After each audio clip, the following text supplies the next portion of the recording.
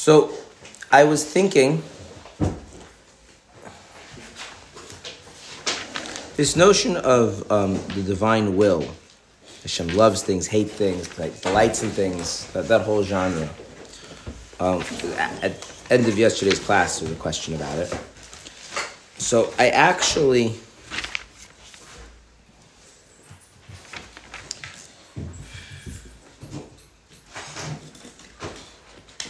I was saving the discussion for chapter 23. But I thought about it, and I think that I might as well have the discussion now. It doesn't really necessarily... It's critical when we get to chapter 23, but I might as well deal with it now. What was the question? So I described in explaining the Tanya how Hashem... the Tanya uses the words delights and hates, right, with regard to, when he's creating the side of holiness, right, when he's speaking to the creations which are holy, right, he's delighting in dispensing life to them, right, and engaging them due to their bittul, due to their devotion to him, and how they fuse together and come into this kind of unity. Yeah. And then when it comes to the klip and the sitrach, right, these demonic hellspawn that we spoke about yesterday, he despises them, right, and has hatred and disgust, and so to speak, turns his back, and that gives us the kind of the face versus the backside, right? And then the question was asked, well, does it really mean that Hashem actually delights? He actually has delight in that. And I said yes, and the issue in the question is not that Hashem stands in different relations to different things. That could be a question also, but that's less of a question. I think I've used this analogy before from the Rambam, that fire both melts wax and hardens clay. We don't think of that as plurality within the fire, right?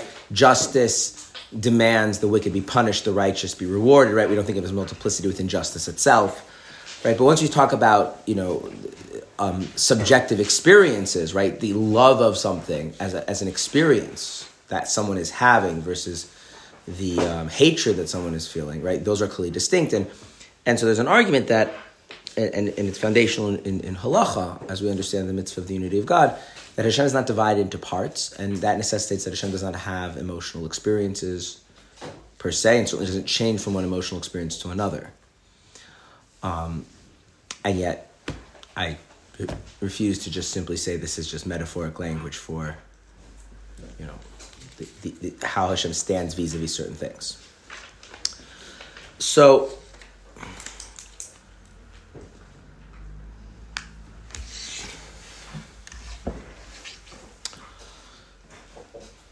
the way I want to address this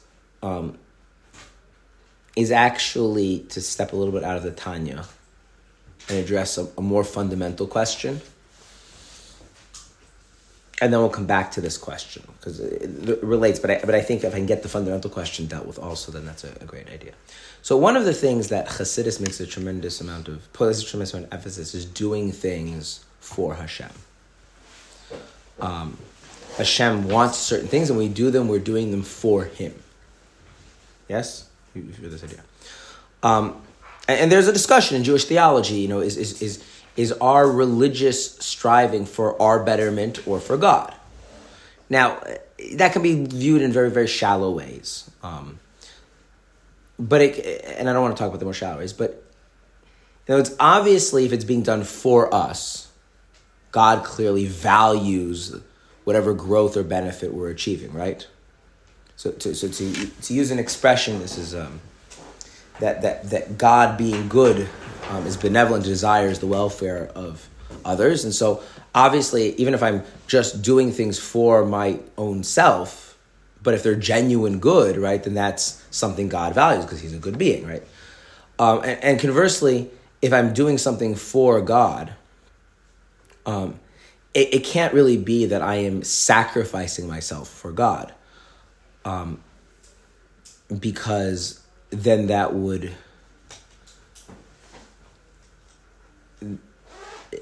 mean that I would have no motivation to do it, right? There has to be some part of me, some aspect of me, which finds fulfillment in fulfilling God's will or doing things for God, right? So it's not such a strong dichotomy as like a childish or superficial is going to make it out. Oh, is it for me? Is it for God, right? If God values something that involves my service, then in some level it's always going to be for God. And if I'm motivated to do it, on some level it's always going to be for me, right? It's a much more subtle discussion. So to use like a simple analogy of the two sides of the argument, if I am taking care of my child, I'm clearly doing it for them. What I mean is that means the success or failure is defined by my child's welfare being improved, right? Now, I care about that. I'm motivated to do that, right? But as a normal human being, I'm not doing that for the feeling of fulfillment. That makes sense? It's clear to everybody? Okay. Conversely, when I'm studying, it's because I want to gain knowledge. So I'm doing something that's self-edifying, right? Now, it's definitely the case that people in my life will benefit the more knowledgeable I am, the wiser I am, right? Okay, so it's not at their expense. You see what I'm saying? Like it's a much more subtle. So the technical term for this is avodat tzarich gavaya, is the service for the Most High, is a service for God. And so Chassidus takes a very extreme position. That we're doing it for God, right? That when we serve God, we bring God pleasure. In fact, just to quote Tanya from later on, in chapter 27, he says, Shnei mini nachas ruachu. There are two kinds of pleasure or gratification. And that's the this is the speaking, the divine presence speaking to Jewish people, that there's kind of two things that God enjoys. So we're doing it to give God pleasure. We're doing it because God wants it, or something along those lines. So the problem obviously comes about is, okay, wait a minute. Our fundamental notion of God in Judaism, and when I say fundamental, I don't necessarily mean it's a total. I mean, like, as a starting point, is that God has a characteristic called shleimus. It's a Hebrew term. Shleimus is best translated as complete or whole. You can use the word perfect. I don't mind. People get hung up on the word perfect for some reason. It's a little bit easier to understand what we mean if we understand what it's negating. Something is whole if it's not missing anything, right? Something is missing something if there's some lack that can be fulfilled. Right? So if something's missing something, you fill the lack, now it's whole, right? Make sense? So people are not inherently shalom. We're born, for instance, ignorant. We're lacking in knowledge, and we need to gain that knowledge. We do it so through learning, right? The basic idea is that God is shalom. He is whole. There is, you're going to say perfect, I don't think there is no notion of improving God. God is not the kind of being which can be improved upon. Okay? At all, ever, full stop. Okay? What that means can be a matter of dispute. I feel that this is important to be quite adamant about it. You cannot improve upon God. So just to make this very concretely, if you imagine God as being bored and creates the world for his entertainment, then whatever being you're conceiving of is not God any more than a person who worshiping a pagan statue is also not worshiping God. Okay? If you imagine that God doesn't know something that he should have known, right? If only God had known, he would have done differently. Well, then that's not God. Okay? Any type of thinking in terms of chasar, in terms of deficiency, such that God could in some sense have been better than he is not God. Okay? So then what does it mean I'm doing something that he wants? I'm doing something to give him pleasure. Like, that seems to be enhancing God, right? Is the problem good? That problem's pretty clear? Yeah. Okay. What's the solution?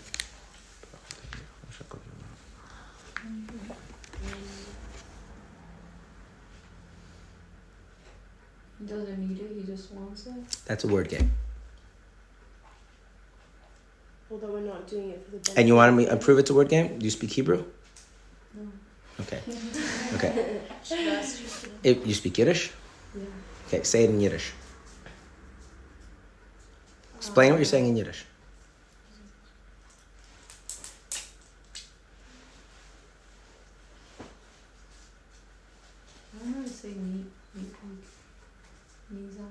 You don't understand? You don't understand? You need something? No. If dark Even does, Yeah. and if veel does. Yeah. Okay. Now, have you heard Yiddish speakers making a big distinction between those two words all the time? I'm not really around Yiddish. Okay, so it doesn't help. It turns out that the want-need distinction is like an interesting cultural artifact that comes about from certain places. It's a bit of a word game. It has its uses in certain places. If you want to know where it's really important, it's important in economics. Very, very briefly, economists discovered that people will pay for things based on the interplay of supply and demand.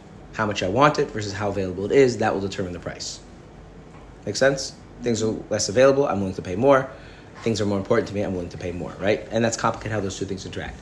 It turns out, though, that when some things become very, very rare, and thus the price goes up, demand drops because, it's just not worth it for me to have it, right? If an iPhone costs you $20 million, you're not going to buy one, right? Make sense? Yeah. Okay. If the price of water goes up to $20 million a bottle, are you still going to buy it? Yeah. Why? See, that's the thing, is that on a societal level, there's certain things on a societal, not on an individual level, that the demand doesn't drop even if the price becomes source to the roof. That's very important. But the thing is, if you now move that subjectively, you ask yourself, okay, what is the difference between needing and wanting? And you start to realize it doesn't actually have a strict definition, because you have to make some value judgment before you do that. Like, if I'm a kamikaze pilot on, about to blow up an American ship in World War II, I don't really need lunch tomorrow, do I? Right? But what's the? Because I don't need. What? What's the Hebrew? Like, I need. There is no Hebrew.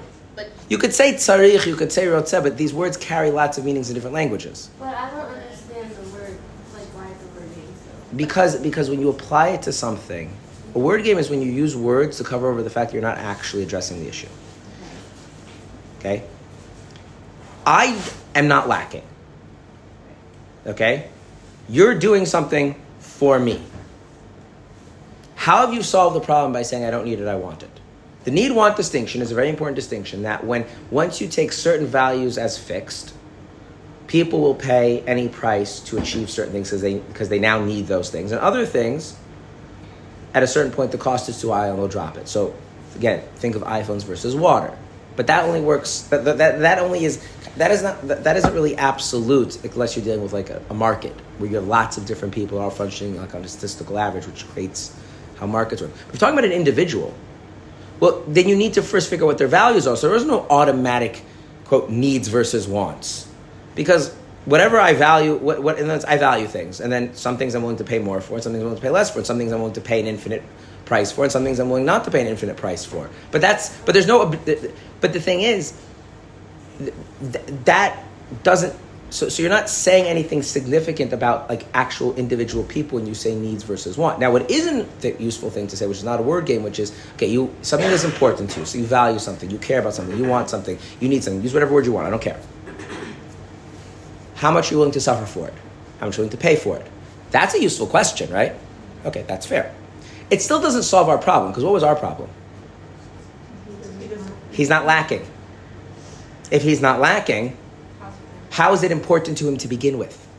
That's the issue, right? You see, so it's a word game because you're saying something, you're just playing with words, you're not actually addressing the question. Number two is, even if you want to use those words, you start to realize they don't work well when you talk about an individual. They don't have concrete meaning as an individual. Say, I really need help. No. You could not get the help and you could fail at the task and move on in life, right? Yeah, but then I won't be able to pay my mortgage payments. Okay, so you'll be homeless. There are homeless people, right? But I don't want to be one. Okay, so you really value not being homeless, and therefore you need to pay your mortgage, and therefore you need to clean this task, and you can't do it on your own. It all starts with your value judgments, which, are not so fixed. Right? Everybody has, some degree of freedom about these types of things. Okay. Does anything that you consider important need to be because it comes from it's feeling a lack?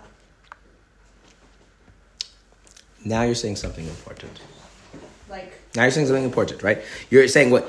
The question arises because we think things have importance to people because They feel lax. Okay. And the simple answer is yes. That's the simple answer.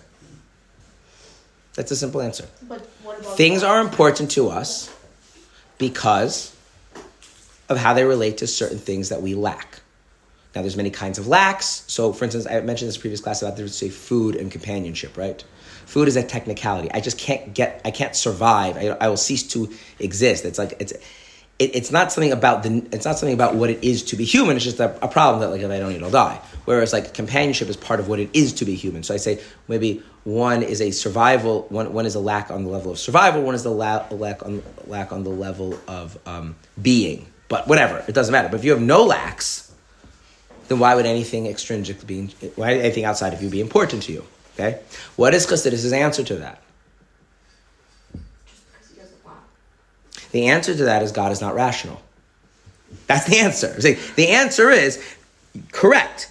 A rational basis for ascribing importance to something is because it touches on something that you lack. Food is important in as much as I'll die without it. Companionship is important in as much as I'm a social creature, right? So what is rationally important to God? What other than God? What should be important to God? No. The answer is nothing. Nothing should be important to God. Now, there's a separate question: is God bound by reason? No. So, can God make things important? Yes. Good. If you ask why He made it important, you don't understand the answer. That's what Chassidus says. You might not like it, but that's what it says. Meaning that answer to if God is not lacking, then how could something be important to him is because he's not rational. Yeah, the answer is that not all rationality has to be, and not all importance has to be rational, right? And God can have importance which is not rational, which is a discussion for not right now. But it's also like people. Not really. Why? Like wanting and needing is also a different thing. Sometimes you just want something that is even bad for you. It's not coming. Yeah, but that's a perversion, right? In other words, what you're saying is, right, so sometimes people use this as super rational and sub-rational. I don't want to get into these things, but in other words, and then there's subjective experiences of things being rational versus them objectively being rational. Like the fact that you need to have children, or desire to have children, or should desire to have children is all very rational now. It might feel irrational subjectively, like you can't reason your way through it. But, if you take a step back and say, well, I mean, if human beings are important and we don't have any more than the important value of human beings will cease to exist, it kind of makes it important for human beings to have children, right? It is a rational thing for people to want. And then there are things which are clearly corruptions, where we want things that we shouldn't, that are irrational, right? But then there's this other idea, like God is not a rational being per se, and He created reason, so like whatever. So now, here's the thing. Let us say something is important to you, okay? And you come into contact with the thing that is important to you. What happens? You want Fills you in some sort of way. It fills you in some sort of way, right? You feel fulfilled, right? Because now you're not lacking it. Because now you're not lacking it. Okay. So But it's still important. One second. So the thing is here is actually you have to separate things out on two levels. There's what I'm going to call the revealed level or the experiential level. If something is important to me and I am lacking it, I will feel one way, right? Let's say I feel empty and hungry and wanting and yearning, right? Those types of things, right? And if something is important to me and I have it, whatever having it means, I'm not going to worry about that, then what happens? I feel whole and fulfilled, correct? Good? Okay. That wholeness that I am feeling, what is that? What is that? Like, something was really important to you and now you have it. So now you feel fulfilled, you feel whole, you have pleasure, you have delight. Again, I don't want to get caught up in semantics. What is that thing that you're feeling? Shleimus. That's right, you're feeling shleimus. You're feeling the totality of your being. So what you need to understand is like this. The thing that feels so good about having what's important to you, the thing that you're feeling, the self understanding, is not the thing, is yourself. In other words, and the way Chassidus illustrates this is by showing us that there's actually other ways we can get that kind of positivity in kind of a roundabout kind of way, and this is humor. I don't mean people laugh for different reasons. I mean things that are actually funny, not like using like foul language or innuendo. I mean like things that are actually funny. If someone says something that's really funny, what happens? You laugh. How do you feel when you laugh? Joyful, right? There's all this positivity, right? Where's that positivity coming from? Right. So it was locked inside of you, and you couldn't experience. It didn't come out on the experiential level, on the revealed level. And the joke, for reasons we're not going to talk about right now, somehow causes that dam to burst, and that positivity comes out. Okay? And an analogous thing happens when you get the things that are important to you. A similar thing happens. It's not identical. I don't want to go into the differences. So the positive feeling of fulfillment, of pleasure, of delight you're experiencing is not something that was outside of you. It's not like there's a fire over there and it's warming you. What's happening is what was inside of you and not revealed and not experienced has now become revealed and experienced. In other words, the fire is inside, but you were cold. And now you're revealed, either if you want to think of it, the fire has been brought closer to your level of experience, or you come closer to the fire, however you want to think about it. Now you feel that warmth, you feel that positivity. Or another example is the source of light is your very soul. You're experiencing darkness. So where's the light coming from? It's coming from within you. So what happens when you get the things that are important to you, this intense positivity of your very core being, when your being is whole, goes into a revealed state, and you get to experience it. Now, because we identify ourselves, it's very important, with our experience of life, we feel like we're gaining something we previously lacked. Right? Make sense? Okay. Now, I want to stop. It's a different way of thinking about things, but does that make at least more or less some kind of sense to people? Okay. So now, what happens when we think about God? So there's God. God isn't lacking anything. God is good in the most transcendent sense possible. Okay? Even transcending what we could conceive as good. Okay, but whatever. And then there's the fact that God has made a level of reality called revelation, experience. Okay? That's not God himself. If you want to use Kabbalistic terminology, that's the spheros, where God is. That's the space of God being revealed. Not yet to other beings, but there's a space of kind of God being revealed. Now, what happens? Okay, and then God has determined that certain things are going to be important. Irrationally so, like with there's no rational basis why those things are important. But if those important things to God occur, what will happen? The goodness of God's being will now be radiated through that revealed level, right? And therefore, whatever encounters that revealed level will actually see the goodness of God. In other words, like this, when I am doing something to make you feel good, what I am doing is I am helping the depths of your being that already exist become revealed. Now, here's the question. Am I doing it because I want to benefit from that, or am I doing it because that's a good thing? I'll give you just an example. Have you ever given a gift to someone, written them a letter or something? Yeah? Have you ever wanted to be there when they opened it? Okay, now, is sometimes it going to be more impactful, meaningful for them if you're not there when they open it? Yeah. So now you start to experience the tension. Do I want that inner goodness that they're not experiencing to be revealed within themselves so that I get to benefit from it? Or because it's important to them to have that inner goodness revealed?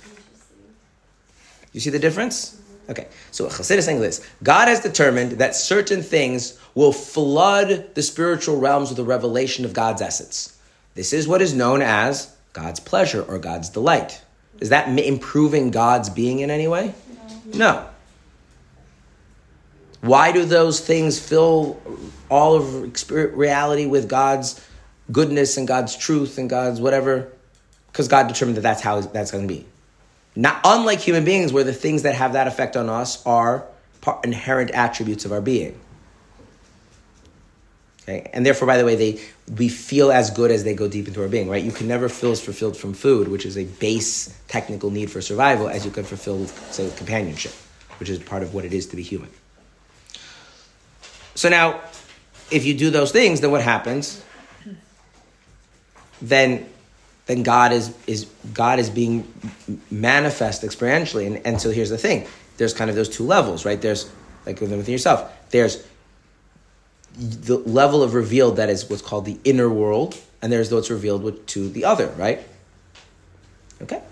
So when we speak about there are things that God hates or there are things that God loves, and he's experiencing that, what do we mean? We don't mean that God's essential being is changing from being happy to being sad. For that matter, your essential being isn't changing from happy or being sad either. When you're happy, your essential being hasn't shifted. When you're sad, your essential being hasn't shifted. The question is, how is your essential being manifest? Your essential being, which is inherently good and wonderful and pure and beautiful, whatever, how is that being manifest on the level that we call experience? So how much of God's essential being, in what way is it being manifest through the ways in which God interacts with the creations? And so it turns out that it actually means quite literally the same thing. When you do something that makes me feel good, you are not making me essentially a better being than I already was. You are facilitating whatever is good about my being experienced more consciously and manifestly in my experience of life, which, is valuable for any number of reasons. When we do things that make Hashem happy, or when things happen that make Hashem happy, what does that mean? That means the truth of God's being is being more manifest through his interaction with reality. First, on the on the level of experience which we call his, and then maybe it even transfers on to the level of experience of the spiritual reality. Maybe even it makes it all the way down to us. And then we say God hates. What does that mean? That means God is withholding the goodness of his being in the interaction. And so think about this, right? When somebody, right, going back to what Tanya says, if you turn your back on somebody, right? It's not just physically you're turning your back, right? You're showing that whatever's inside should not come to them, right? And you can do this, by the way, internally. This is called disassociate. You ever done something you found absolutely repulsive and disgusting but needed to do? So where did you allow your consciousness to be fully engaged with what you were doing? No. You kind of try as much as possible to remove it. Right? Like hypnosis. Right. So in other words, you're trying to kind of separate your being from whatever of your abilities need to be interact with that thing. So there's no notion of God sitting around feeling empty and bored and needing to be made pleasurable. It's God has decided, for lack of words, that there's a reality of him being revealed, and there's no reason why he need to be revealed. We have reasons why we need to be revealed to ourselves, because think about it, if the goodness within us is not revealed in our psyche, are we going to be functional? No. And if we're not functional, what happens? We die. Okay, so but God is not going to die if he's not revealed, right? He's not going to do any. God does not depend on being revealed. So God has decided that it is valuable for him to be revealed. He's decided, furthermore, it's valuable that revelation reach us.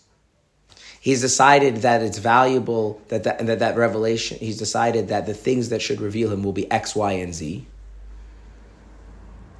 And that also means when those things have the opposite, so let's say klipa, that therefore those things preclude his revelation. Okay? And the thing is, when your being becomes revealed within yourself, we call that delight and pleasure. Right? And when that gives you positive orientation towards others, we call that love, right? Okay, so we're not using these as metaphoric language. We're abstracting what they mean and applying them to this kind of spiritual reality. Okay, but it is not correct to say that God is sitting around feeling I feel so empty inside, and that's why I did stuff. It's kind of the opposite. God decided that certain things are important, and that created the reality of the emptiness that needs to be filled by his being. Can we say that his God allowing creations to be revealing him, therefore he can delight in that? Is it just about that process and not the reaction to it? That depends on what he decided is important, which I don't want to go into right now. Okay? So that means is that the more that God delights in something, this is why it's critical for chapter 28. The more that God delights in something, the more God's being is felt there. Those are synonymous things. And that's what it means, by the way. When you get married, it's going to be very important to you that your husband is in a good mood. Why? You may not know why, but think about it. Why? Because Shekhinah going to be there. What? Don't be religious. Because if he's happy, you're happy. No. Because then he'll be happy to give you what you want. The more he is there. Because otherwise he's not there. It's that simple. If he's not in a good mood, he's not there. That's the truth. Like you will end up just feeling alone. And guess what? It's really going to be really important to him that you're in a good mood. Why? You're there. Because then you're there. Because here's the thing. When people are not in a good mood, in a deep sense, they're not there. Not just they're not there to other people, they're not even there to themselves, right? That level of being is not really being manifest consciously. So this is why we equate giving God pleasure and bringing God's presence into the world. They're not like conceptually that distinct from each other. It's not like God is sitting around being a hedonist, like, I really want to feel good. That's silly. Okay, if we understand that idea, which is again very, very, very core thing in how Chassidus views things, then we can understand. Okay, so God has hidden himself to some degree because he's interacting with other beings, right, and giving them their being. He's speaking them into being. So it's already some level of God. God is not delighting absolutely in creating things because creation is an act of self-denial on God's part, as we discussed previously, right? But within that limited scope, he's delighting in the fact that he's engaging beings who are truly devoted and connected to him. Okay, which could be taken in a selfish way, but if we think about it, it's not really about the selfishness, it's about the unity between him and them, which does reveal him, right? In some sense. And then the klipa, God despises, right? Or to put it another way, God hates, or to put it another way, that in as much as God is speaking to them, God's being is not really coming through that at all, because if it did, they couldn't be they couldn't be, and if they're going to be, he can't be, right? That you know what I mean?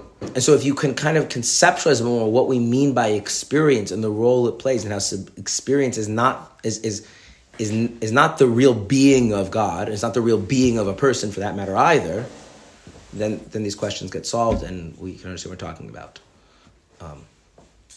Good? But it's not like he's what I understood from the last passage before. The more God delights in something was like it's more like it's obviously not the liking part. It's more like overflowing part. Like God is overflowing with goodness that. No. God, no. So the notion God is not. So there are Jewish theologies that think of God as overflowing with goodness. Chassidus doesn't think of God as overflowing with goodness. Well, why can't God be overflowing with goodness?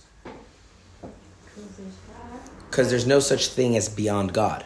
Right. So even that idea that God delights in the giving and the bestowing of life to others who are so devoted to him, and thus creating a unity between them, or as some of my friends like say, a relationship between them, right? Your relationship with God, that's all very nice, but we have to remember in the back of our mind that that's all predicated on a certain amount of self-denial on God's part. Because if God were to, let me put it this way, if God were to truly delight in something, that would result in there just being just God. This is where we're going to shift in chapter 23. Okay. Because remember, you delighting in something means your being is being manifest experientially first within your own kind of inner space, and then to those beyond you. Right?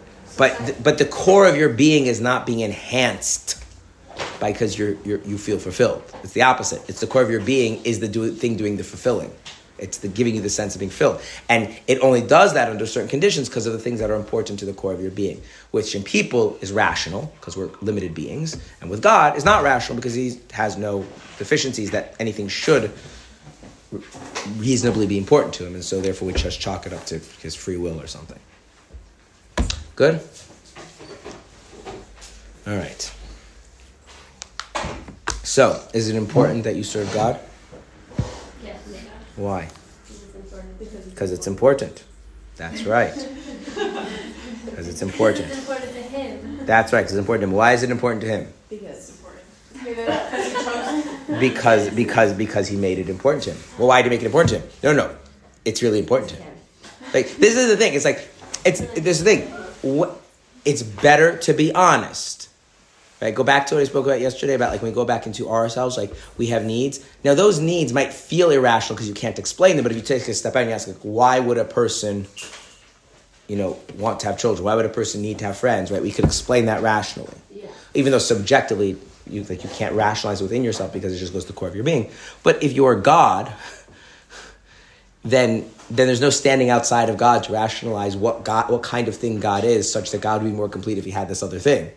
And so it's just, it just... So you can't answer the why. It's not you can't answer it. It's not like God has an answer either. There's no why. There is no why. That's what means irrational. God has made this important. And I say made simply because it's being important is attributed to him, not to some outside rule. But it's not like there's any justification for that. Which, by the way, leads to an interesting consequence. It's not really related to Tanya, but directly well on the topic. The Rebbe says in one of his talks, in a footnote, that given that this is the truth, if a person, or I'm going to say it a little bit nicer than what the Rebbe says, to make it a little more attainable, to the degree that a person feels like they are important because they are fulfilling God's will, is the degree to which they are denying that it's God's will. Wait, what? To the degree that you feel like you are important because you are fulfilling God's will, is the degree to which you are denying that it's God's will. Because if it's God's will, it's not like there's some sort of rule that says that he needs to accomplish X and therefore he needed to have you to do it. Right? It's only important because he made it. So do you carry any intrinsic importance? It's like, I cannot have children without my wife. So she carries like intrinsic importance, right? I can't do it on my own. Right? But if nothing is important unless God makes it important, then the fact that he made what's important entail you doesn't give you any kind of real importance in your own right at all. Anyway, so chalk that one up for humility. Yeah, it's like, I'm serving God and fulfilling divine purpose. Yeah, and that makes you so great. Like, the fact that there's a divine purpose and that you fulfill it has nothing to do with you. Like, you're not like the divine purpose doesn't. There's no rule that says the divine purpose has to entail you. God made it be that way. It didn't have to be that way. So, the divine purpose could have not entailed you, and it would have just been equally fulfilled.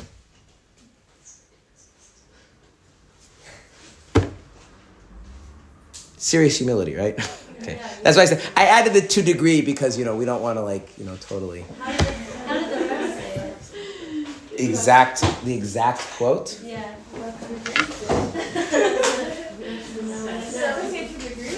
No, I added it to degree. Because as a general rule, anything in Chassidus, when you want to apply it in life, you have to realize that it's not like halach, it's to degrees. We can't just... let's see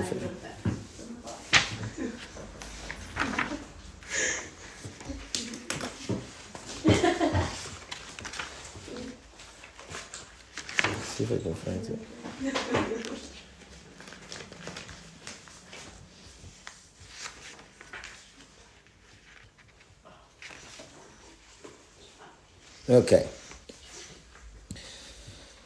Okay.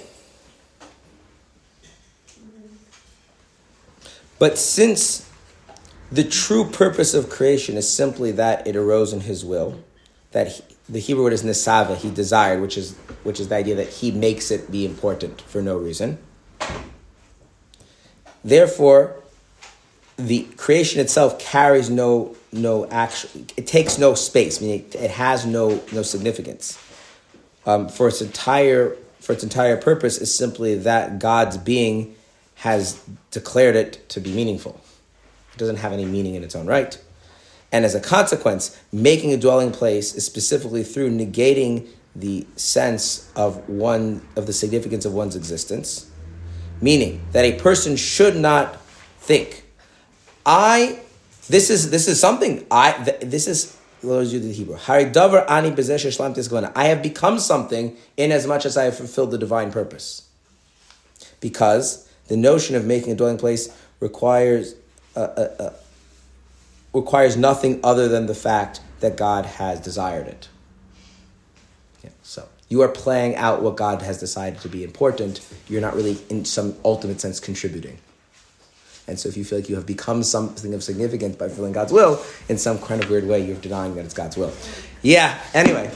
It's funny, I was reading the 12th Psukim, and it said the purpose of creation of every Jew and all the world is to make a dwelling place for God in this world in Tanya chapter 13. So 35. Oh. 33. That's quotes from 33. Mm. Yes. Right. So anyway, that same chapter then goes on to say the next one that you should rejoice in God's delight. Yeah, rather than. That's right. But God only but it does say in that same chapter that God rejoices when you're rejoicing. He doesn't rejoice when you're not rejoicing. Anyway. All right, well, back to the chapter. But have we solved the problem a little bit? Yes. In other words, when we speak about how God feels, the kind of key, just to bring it all back, the key is that we naturally identify our being with our experience, and then we project that onto God. And the mistake is actually happening within us. When we are experiencing things, Chassidus says that is manifesting to a greater or lesser degree, or concealing to a greater or lesser degree, something of our being, which is really transcendent above the experience. And if we understand that delight and pleasure is a very pure expression of our being into our experience, and then that can be then shared with others, then we understand that that's what we mean something like that by God. So it becomes synonymous with the revelation of God's being in reality, rather than like making God feel good because he's lonely inside or something, which he's not. Okay? All right. Now, back to the Tanya. By the way, that sikha that I quoted from is a sikha where the Rebbe goes through all the reasons why God would want a dwelling place in the lower world that you probably hear in classes, and says these are obviously all wrong, because then God would not need to decide it's important. Then the Rebbe has all reasons why those reasons are given, but he says they can't really be all the ultimate reason, because if there's a reason, then it's not really coming from God deciding it's important. It's taking place in some other. But also, we're humans. We need reasons. Do you? I mean.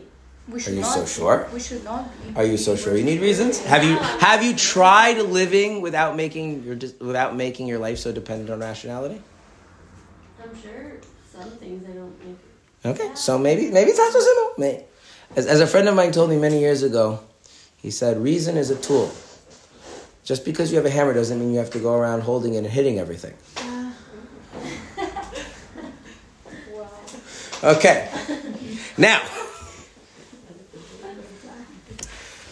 Okay. But the Sitra Achra and the unholiness is an abomination unto God which he hates. How's that for language? Abomination. I love that word. Yes. Do I like every word? No, there are words I really don't like. There's words that are abominable. Okay. And he does not give to life from his inner will and true desire as if he delighted in it. In other words, that God's being is not really coming through. When God speaks to the klipa to give it existence, right? God's being is in no way coming through or engaging with that.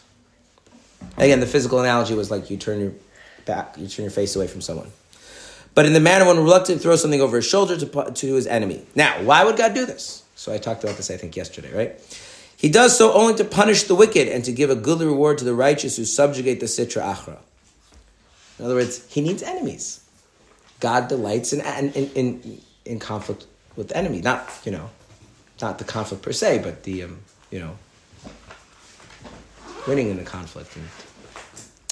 And this is why it is called the hind part of the supernal will. Because the hind part, the back part, I said yesterday, is stuff you despise, is how you relate to things you despise, but you need in order to get what you value, right? So you're engaged on the one hand, and you're totally disengaged on the other hand.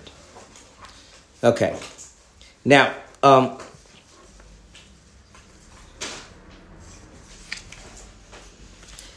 let's talk a little bit for a moment. You notice it says he does it in order to punish the wicked and give goodly reward to the righteous. Mm-hmm.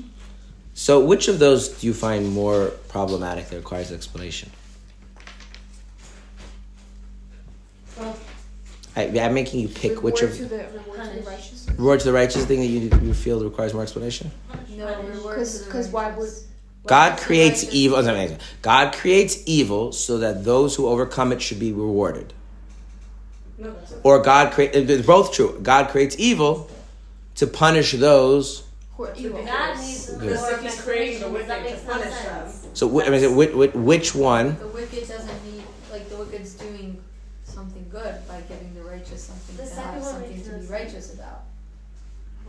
No, yeah. Like, the righteous wouldn't be righteous if there was no, like, it would just be regular. There's no evil to overcome. Well, So right. why is the evil need to be punished? Also, that's not even. Well, this is going like off tangent, but like rewards. We don't know Hashem says is evil. Like, We don't. yeah, because like let's say like it's We not have that book over there. It's called the Chumash. It's quite pretty explicit about a lot of stuff. And if you're confused, there's a Talmud and a Code of Jewish law. And it's a lot of details of what God thinks is good and evil. Righteous is and, completely- like the person like the chest and like talking about the fart like the whole story.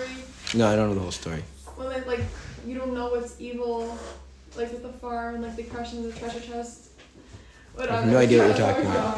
But like You don't know what's evil? no, I'm We saying know like it's evil, we don't know what reward.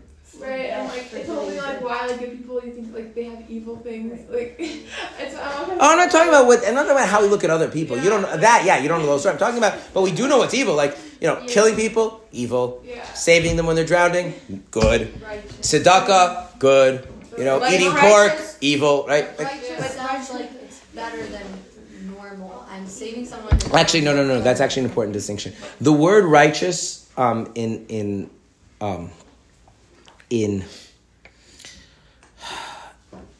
in Hebrew, tzaddik, and also for that matter, the word righteous back in the day when it used to be used. The word righteous actually goes along with the word normal. There are two meanings of the word normal. Normal means what we expect. We can expect things for one of two reasons: either because they are common and frequent, so that's why we expect them. That's one use of the word normal. But the other use of the word normal is that which is proper.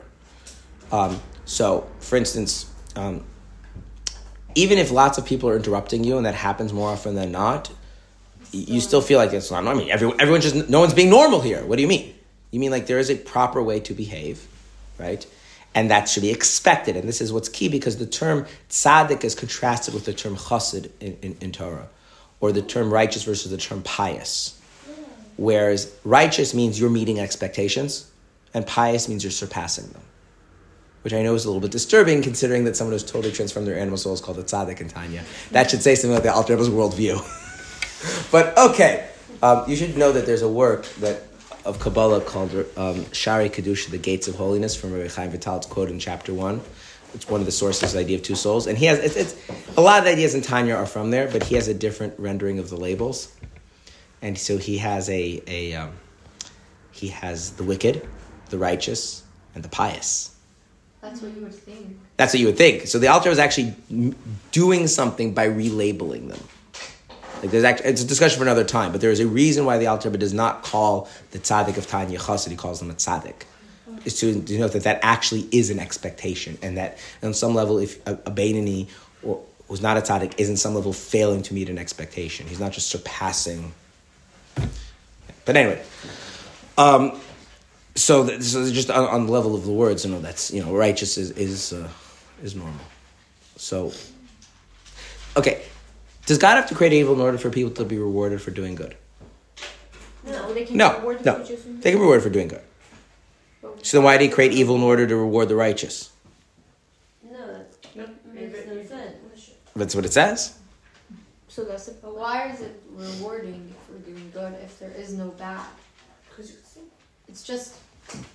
It's not necessarily a reward. Because if they have to choose it. It's just, but you can't choose to do good if there's no bad. Like Really? Really? So what are you choosing otherwise? Let me ask you a question. Why should you be rewarded for making a choice? Is it A, because you could have chosen otherwise, or B, because you were the one who chose? I'm asking you what justifies the reward? What justifies your deserving this? you're the one who chose. You're the one who chose, right? It's the attribution to you that is key, right? So just to illustrate this, a silly example, let us decide and this is not really such a moral choice, but let's say, I have decided that I want to drink Coca-Cola.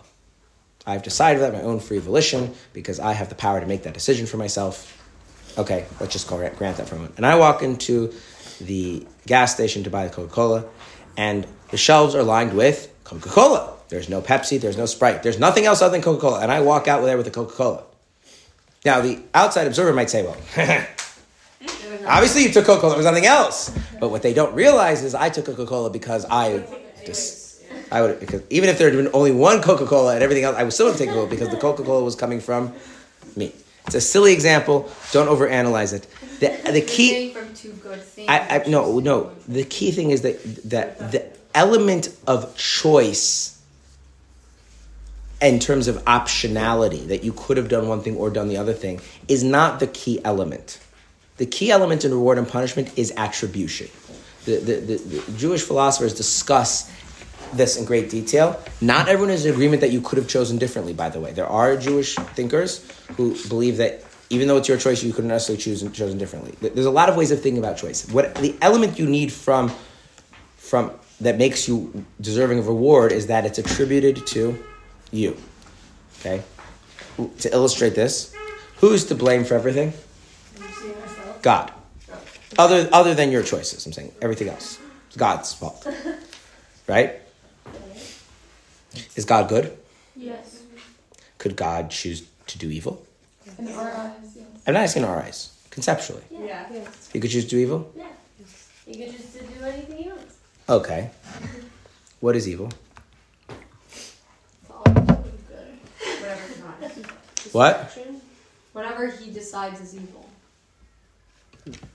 What is good? This is go back to word games. Words have to refer to something. They're not labels. They're not like stickers. I said what? God is good. So then what's evil? That which denies God.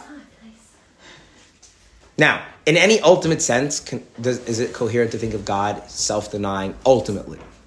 If God is doing anything of his own volition, then it's by definition good. Yes? Now, so the fact that God is good does not preclude him from being the one who decides to do what he does. Okay, so there's no reason that you need evil in order to have choice to do good. It's not true. It does change the nature of the choice. I'll grant you that. It's a different kind of choice when you choose good over evil. Yeah. Now, you'll notice here what the word that he uses. He doesn't say you get a reward for being righteous or for doing good. You get a reward for overcoming evil, subjugating the evil. Okay? But if...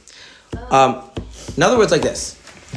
There is something that God really values, which is godly things. Yeah. And if you do godly things in a way that they're attributed to you, you'll get rewarded. And okay, fine, great, wonderful. There's also something else that God really thinks is important and delights in. He really delights in. He delights it when, you know those demons we spoke about yesterday? Mm-hmm. Someone takes the demon and goes, Mr. Demon, you think you're so powerful. Well, you sit down here and you watch me do some mitzvahs. You can't do anything about it. That's right. Well, too bad for you. Yeah. And no, I'm not going to be mean to the people around me. I'm going to be nice to them. Oh, you feel powerless. So bad for you. Right? I mean, isn't that what it's like to live a life of Torah mitzvahs when you have a Yetzer Hara? Yeah. Okay, so there's an added element that God is delighted. Aside from the good stuff you're doing, how you're treating the little demon inside you. Does that mean he likes that more? Oh yes, much more. Much, much more. Because think about it. Which is more delightful? Which one do you get a better kick out of? Doing your thing or seeing those you hate subjugated? Okay. But if the righteousness is fully aligned with the Creator, then why do they need reward in the first place? Why do they need what? Why do they need the reward in the first place to do something that is in their nature?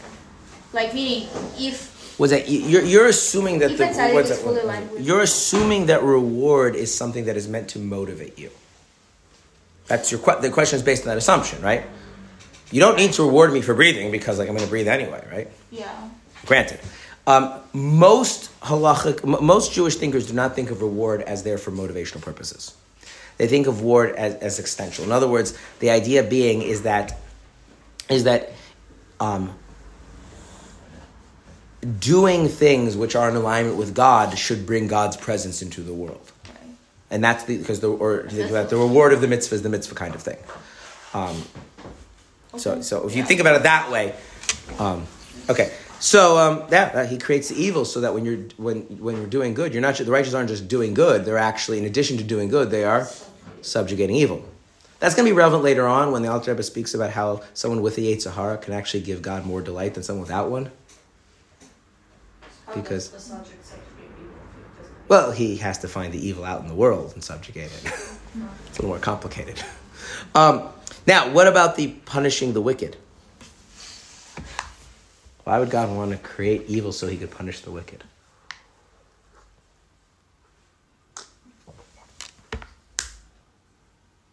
Because they're being punished for doing what they were designed to do. They can still choose how to do that. It's so hard to do it. They can still choose. I'm not asking why they're being punished. I'm asking you, why would God want to create evil so that he could punish the wicked? So that the reward feels more than the reward. How does it feel when you despise somebody and you destroy them?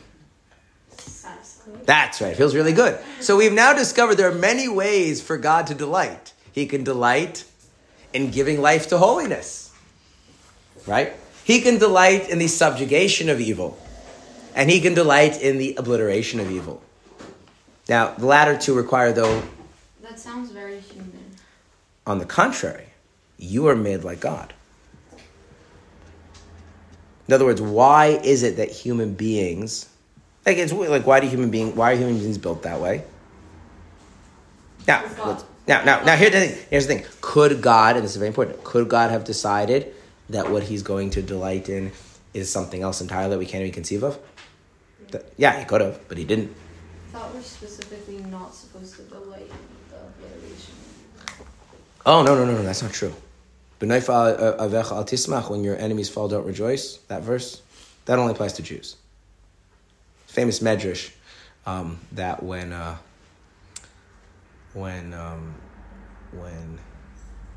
Haman was humiliated in front of Mordechai rubbed it in.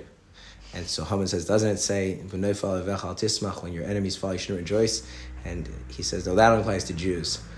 And they quoted something else. Yeah, but no, on the contrary, it says, Hashem sinura, those who love God hate evil. No. We ask God, we call him the God of vengeance. Come on. We say, Kel Nekamei Hashem Haifia.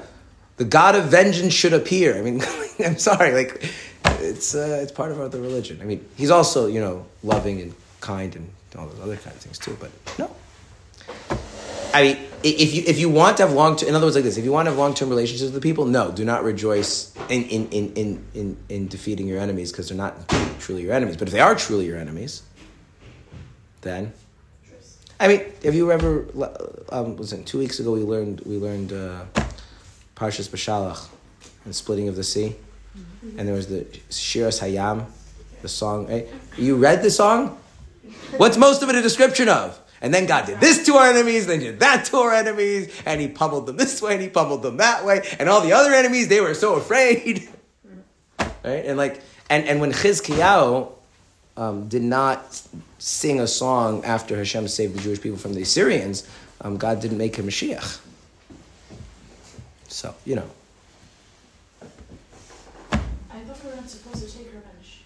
Oh, no. You're just only take revenge about the right things. Really? Yeah. Can you take revenge in an unholy way and in a holy way? Absolutely.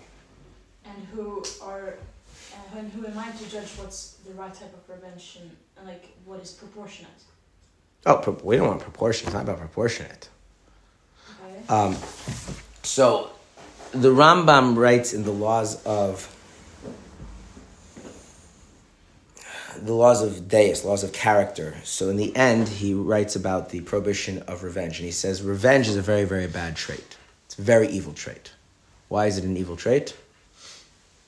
What is the classic example of revenge that's forbidden in the Talmud? I ask you if I can borrow your hammer, and you say no, and I'm pretty annoyed with you. So some time goes by, and you ask me if you can borrow my screwdriver, and I say, no, you don't let me your hammer. That's very evil. Why is that very evil? So the Rambam says the reason it's very evil, that means I am way too emotionally invested in hammers and screwdrivers. So it's not evil, it's just... The problem is that revenge means that you're emotionally bound up with what the Rambam calls hevle hazman, the vanities of time, or things that have only temporal value. Revenge should only be taken of things that have eternal value. Like what? Let's say when the Midianites caused the Jews to sin, God sent the Jewish people on a war of vengeance for the honor and dignity of the Jewish people. It says in the Talmud that, and it's quoted in Jewish law, that any Torah scholar who does not take vengeance like a snake is not a true Torah scholar. In other words, vengeance comes from having values. You can't value things and not have vengeance. They go hand in hand. The problem with vengeance is that human beings, what are the things that we value? So, would you say that we should be pro-capital punishment? Hashem's pro-capital punishment. I meant like in a secular state? I don't know. There's a difference between values and pragmatism. It's always important to differentiate those, right? I can think that something is truly important, and that's true conceptually, and then think practically speaking, right? There's all sorts of real life considerations, which means that the value, if we would attempt to implement it, wouldn't be implemented. That's what the sages did, right? The sages voluntarily. We don't have capital punishment not because of exile. We don't have capital punishment because the sages voluntarily moved out of the temple and suspended capital punishment because they felt it wasn't being done properly. It wasn't being applied justly. But that doesn't mean it in principle it's wrong, and so it becomes a pragmatic thing, and you have to figure out and weigh the different things. I mean, that's it. Right. So yeah, I mean, there's if you're having a discussion of abstract morals and philosophy and are trying to understand God, then yeah, I mean, vengeance is, it's right there in the Ten Commandments, right? He's jealous, right? He takes vengeance. I mean, we put this very, very simply in other terms. Would you want to be married to somebody who wouldn't be jealous if you spent time with other men? Be like, yeah, I don't mind. Just do it. It doesn't bother me. No. Right? You probably wouldn't, right? Because what does that mean? They don't value you. You don't value them. Like there's something off about the values, right? Like, okay. Jealousy and vengeance are consequences of value. Now, the thing is, most of the stuff that causes us to feel vengeful is stuff that really doesn't have intrinsic value. So hammers and screwdrivers are just things you need at a particular point in time. You didn't have the hammer, get over it. There's no reason to be mean to someone later on. Right? But things that relate to, ultimate truth, so that's different. So, yesterday we were discussing with, it was not yesterday, but a couple days ago we were discussing with Rabbi Kaufmann about divorce and Mayanot and people taking revenge that and using it as because they're bitter about the divorce. That's wrong. But if they felt that person did them wrong and they want to take revenge on that, is that who's there to judge what's right? That's why we have a Torah. So the Torah tells us what are the types of things. So let me put it very simply. You're always going to ask yourself the following thing. Yeah? If your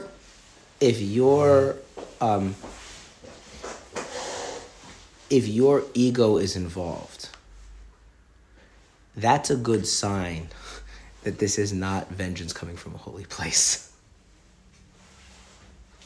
Now, okay, I'm not telling you it's always so easy to tell that, but by and large, no, vengeance is a very bad thing because there are many things which in the abstract are not bad, but in practice they are bad because they tend towards they tend towards evil, they tend towards the material, they tend towards what the Yetzer Hara. I mean, I'll give you an example. In the Gemara, the desire to procreate is called the Yetzer Hara. Did you know that? Which is weird, right? Why is the desire to procreate called the Yetzer Hara? There's nothing inherently wrong with the desire to procreate, and what's the answer? The desire to procreate in human beings, as a general rule, tends towards evil and moral corruption, and therefore has to be reined in. And there are other things which are not, which tend towards good, like, say, reason. Now, could reason be used for evil? But the more reasonable a person is, they generally tend to be. So you see what I'm saying? So something in the abstract might be able to go both ways, but in real life, because of how human beings are, they tend towards one thing or the other. So if you're going to ask me about like vengeance, like a generic topic about vengeance, yeah, vengeance is very bad, because vengeance is about like getting back at those who have done wrong to that which I value, and that which I value is very much wrapped around stuff which, doesn't really deserve that level of importance. My ego, my self-importance, my comfort. Now, if you can free vengeance from all of those things and only apply vengeance to Hashem and His glory, well, then that's different.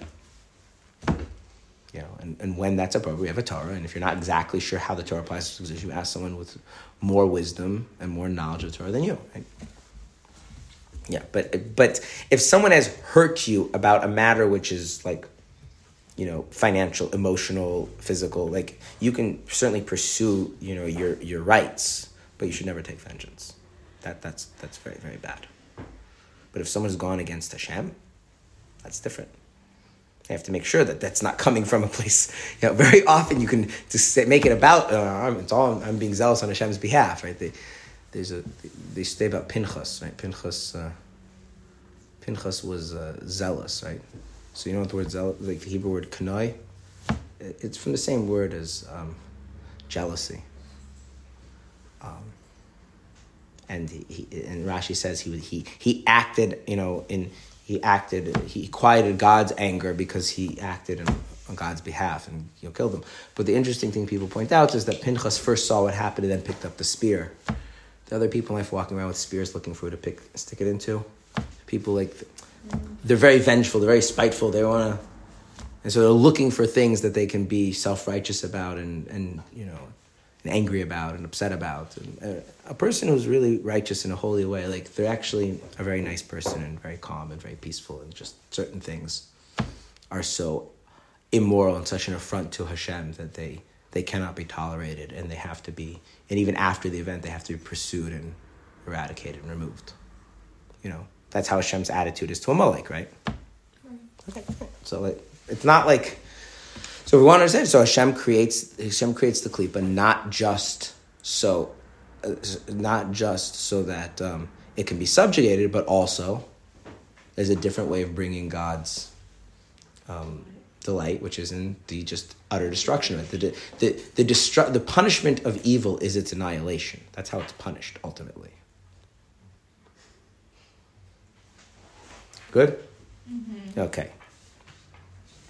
So now we have hopefully a better picture of how Hashem speaks to create holiness and speaks to create klipa. Now he's going to build upon this a little bit more, and we're going to come down to ultimately having an understanding of what idolatry really is. That's where we're going to get to the end of the chapters. We want to understand what idolatry is, because the whole point was that every sin is really idolatry, and every mitzvah is the unity of God. So we figure out what the unity of God is. Now we're trying to figure out what idolatry really is. Good? Yeah. All right.